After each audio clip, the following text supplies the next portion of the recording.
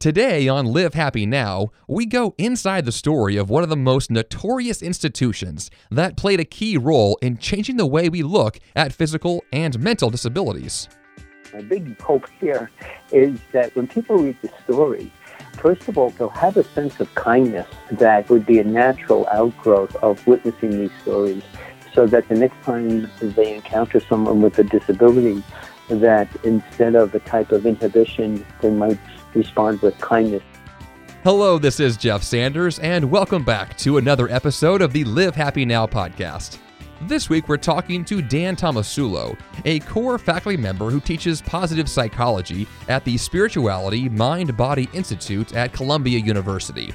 His new book, American Snake Pit: Hope, Grit, and Resilience in the Wake of Willowbrook, tells the story of the fallout after the closing of New York's most controversial state hospital for the mentally disabled.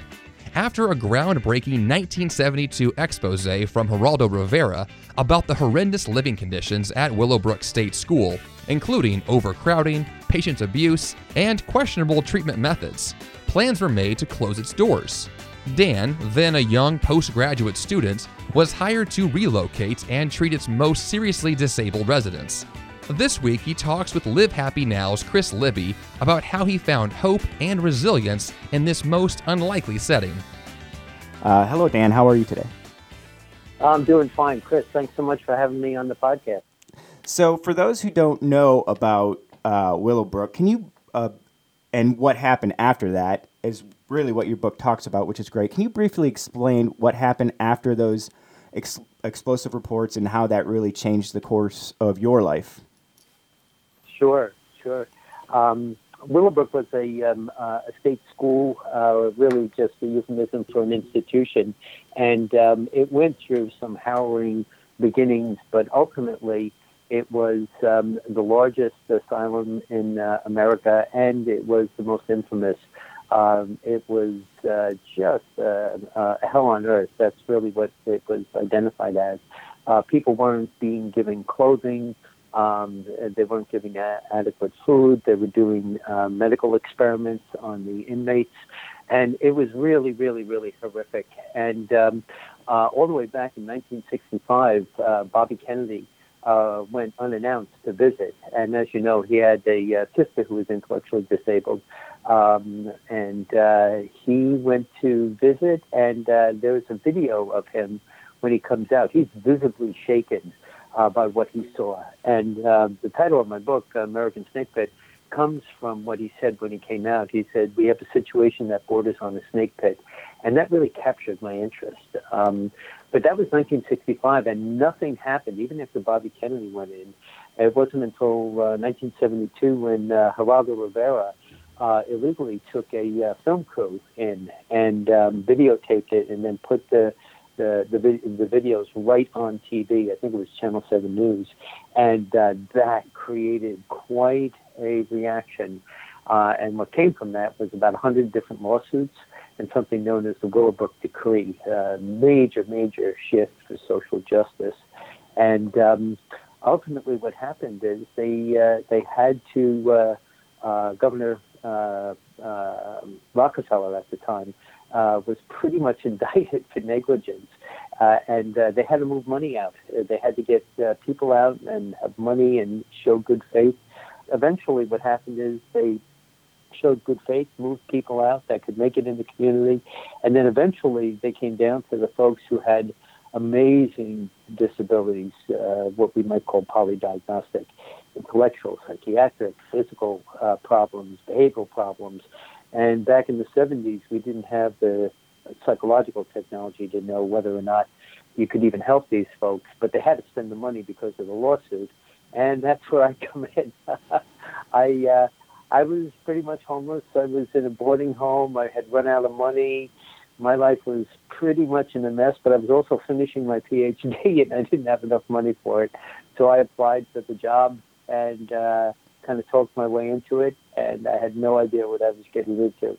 But that's what this story's about. We had to give it a try, and nobody expected that we would succeed. So, spoiler alert: the story turns out better than people thought. How far have we come as a society in how we treat people with intellectual and psychiatric disabilities, and how much farther do you think we need to go? Boy, Chris, what a great question. Because of the nature of the disability of the people who are in the institutions, there were really no authors. There was nobody who had gone through these experiences who could write about it or show the images. So I kind of, found myself in a unique spot of knowing the story, being there, being part of it, and wanting to show and tell what's possible. What happened during that time is that there were about 10 homes that were highly experimental, and we took some very, very involved people, but we showed that if you gave people an opportunity and created the right environment for their strengths to emerge and to, give them a chance to flourish, their hidden talents came out too. And they learned how to support each other and nurture each other and, deal with all the normal things that we all deal with in life. And actually those homes became, and what happened at Willowbrook, became the basis for civil rights becoming mental health becoming a civil right in the United States. A lot of people don't realize that, but it was Willowbrook that initiated it.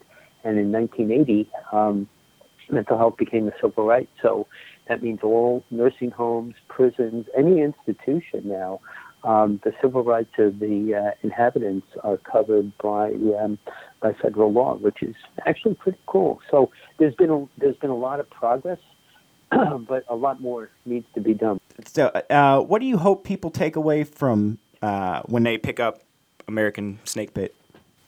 My big hope here is that when people read the story, first of all, they'll have a sense of kindness that sort of would be a natural outgrowth of witnessing these stories, so that the next time they encounter someone with a disability, that instead of a type of inhibition, they might respond with kindness. That would be the first thing. And then secondly is to be inspired for their own personal growth. When you see people who had less than nothing really make tremendous gains in their life, this can be profoundly inspiring. I guess a secondary thing from that, from beyond the personal, I was very lucky to have some wonderful people endorse the book, beginning with Phil Zimbardo, who people would know from the Lucifer Effect and the Stanford Prison Study. And he was one of the first. He just jumped right on it because he said Willowbrook was basically a perfect example of the Lucifer Effect. How do things go bad? And to help people awaken to that fact that if something isn't right, it's important to have a voice to speak up about that. That's really important because all the things that go bad start with people not saying or doing something. They kind of let the crummy thing happen, and then it grows arms and legs, and next thing you know, we've got a Willowbrook or something worse on our hands. Positive psychology and a lot of the research is going to move toward understanding hope at a deeper level, and that's powerful stuff. So my dream is that people will feel inspired when they read it, and that they'll carry forward a sense of kindness, a sense of perhaps responsibility for speaking up when things are not okay, and some personal sense of growth and evolution. Yeah. That's interesting that you bring up Phil Zimbardo because that's exactly when I was reading your book, that's what that reminded me of, was that situation about the Stanford experiment. And that was recently made into a movie. I don't know if you're aware, but you were one of the first psychologists and psychodramatists to, and I hope I'm saying that right, to go through the MAP program at UPenn, which is the Master of Applied Positive Psychology. Can you explain a little bit what psychodrama is and how has the MAP program influenced your work? in the early 90s, developed a form of therapy, psychotherapy, for people with intellectual disabilities that involved using psychodrama, really role-playing, deep-action role-playing, because you didn't need reading, you didn't need writing, you didn't need a high level of cognitive ability to process it. And we got tremendous results in our studies. People who went to these groups where we did role-playing to help them improve their feelings and change their negative behaviors, they did extremely well. And I didn't know it back then, but I was probably budding as a positive psychologist because I had something in there called an affirmation stage, where we acknowledged their participation according to something known as therapeutic factors. And then when I went to the MAP program and I, felt this inspiration, we went back and I redesigned that whole thing.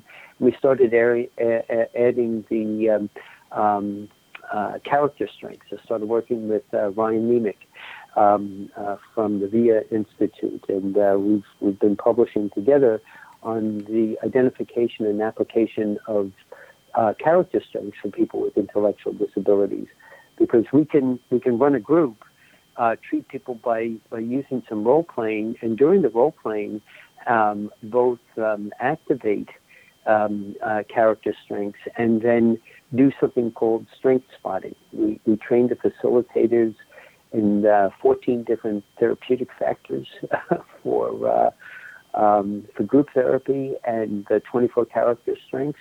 So when the facilitators go in to run a group, they learn a couple of basic role-playing techniques, but they're armed with 38 things they're looking for. They're hunting the good in the group, and our outcome studies are just magnificent. People with exposure to these groups feel better and stay better. So that's sort of the long version of where that material went. Yeah, and that therapy you were talking about that you develop is the interactive behavioral therapy, I believe. That's exactly right, IBT, interactive behavioral therapy. And it can extend beyond people with intellectual disabilities, and it helps people with mental disorders as well? Oh, yeah. And, again, Chris, great question. I was, again, very, very, very lucky this past summer at the International Positive Psychology Association meeting up in Montreal.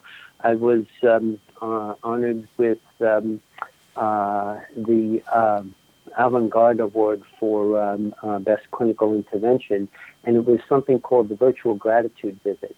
I had basically taken Marty's research on the gratitude letter, where people write a letter of gratitude, they actually deliver it to somebody, and when they do that, they feel better. It's sustainable at least for a month. Their levels of depression are down, their well-being is up. Everybody feels better doing that. But it occurred to me when I looked at that research is that there's a couple of restraints. First of all, you have to be able to read and write. The person that you're delivering the letter to has to be alive. And I thought with the advent of, combining positive psychology and psychodrama, at least in my mind, we could really extend this technique. So I started experimenting with what I called the virtual gratitude visit, where people have an empty chair across from them, and they're delivering gratitude, not a letter, just something off the top of their head, to somebody that had, extended kindnesses to them, who doesn't necessarily have to be available or alive anymore. And I was extremely lucky. Again, Tal Ben-Shahar asked if I would demonstrate this technique with him, and we've captured this on film, does a virtual gratitude visit with me, where he thanks his mentor at Harvard, who passed the happiness course on to Tal. And so it's quite a moving vignette. And that's what I showed at the award ceremony, so people could see how it works. When you witness a role-playing of something that's that integrated, where people are having authentic feelings of gratitude, we respond with what Jonathan Haidt calls elevation. We get buoyed by this. You're moved emotionally. Although it came from my work within the IBT realm, this is now for a normal population, a clinical population, and a subclinical population. Well, the book is American Snake Pit. I encourage everybody to run out. It's available this month to run out and pick it up. It's a very important story on a turning point in how we view people with intellectual and psychiatric disabilities. To learn more about Dan Tomasulo's book, American Snake Pit, Hope, Grit, and Resilience in the Wake of Willowbrook, visit us at livehappynow.com. With summer upon us, we want to let you know that Live Happy Now is going on a vacation in July. We'll be back in August with all new episodes, a fresh new format, and lots of great surprises we think you're going to enjoy. That's all we have for you today, so until next time, this is Jeff Sanders wishing you a great day and hoping that every single day you live happy.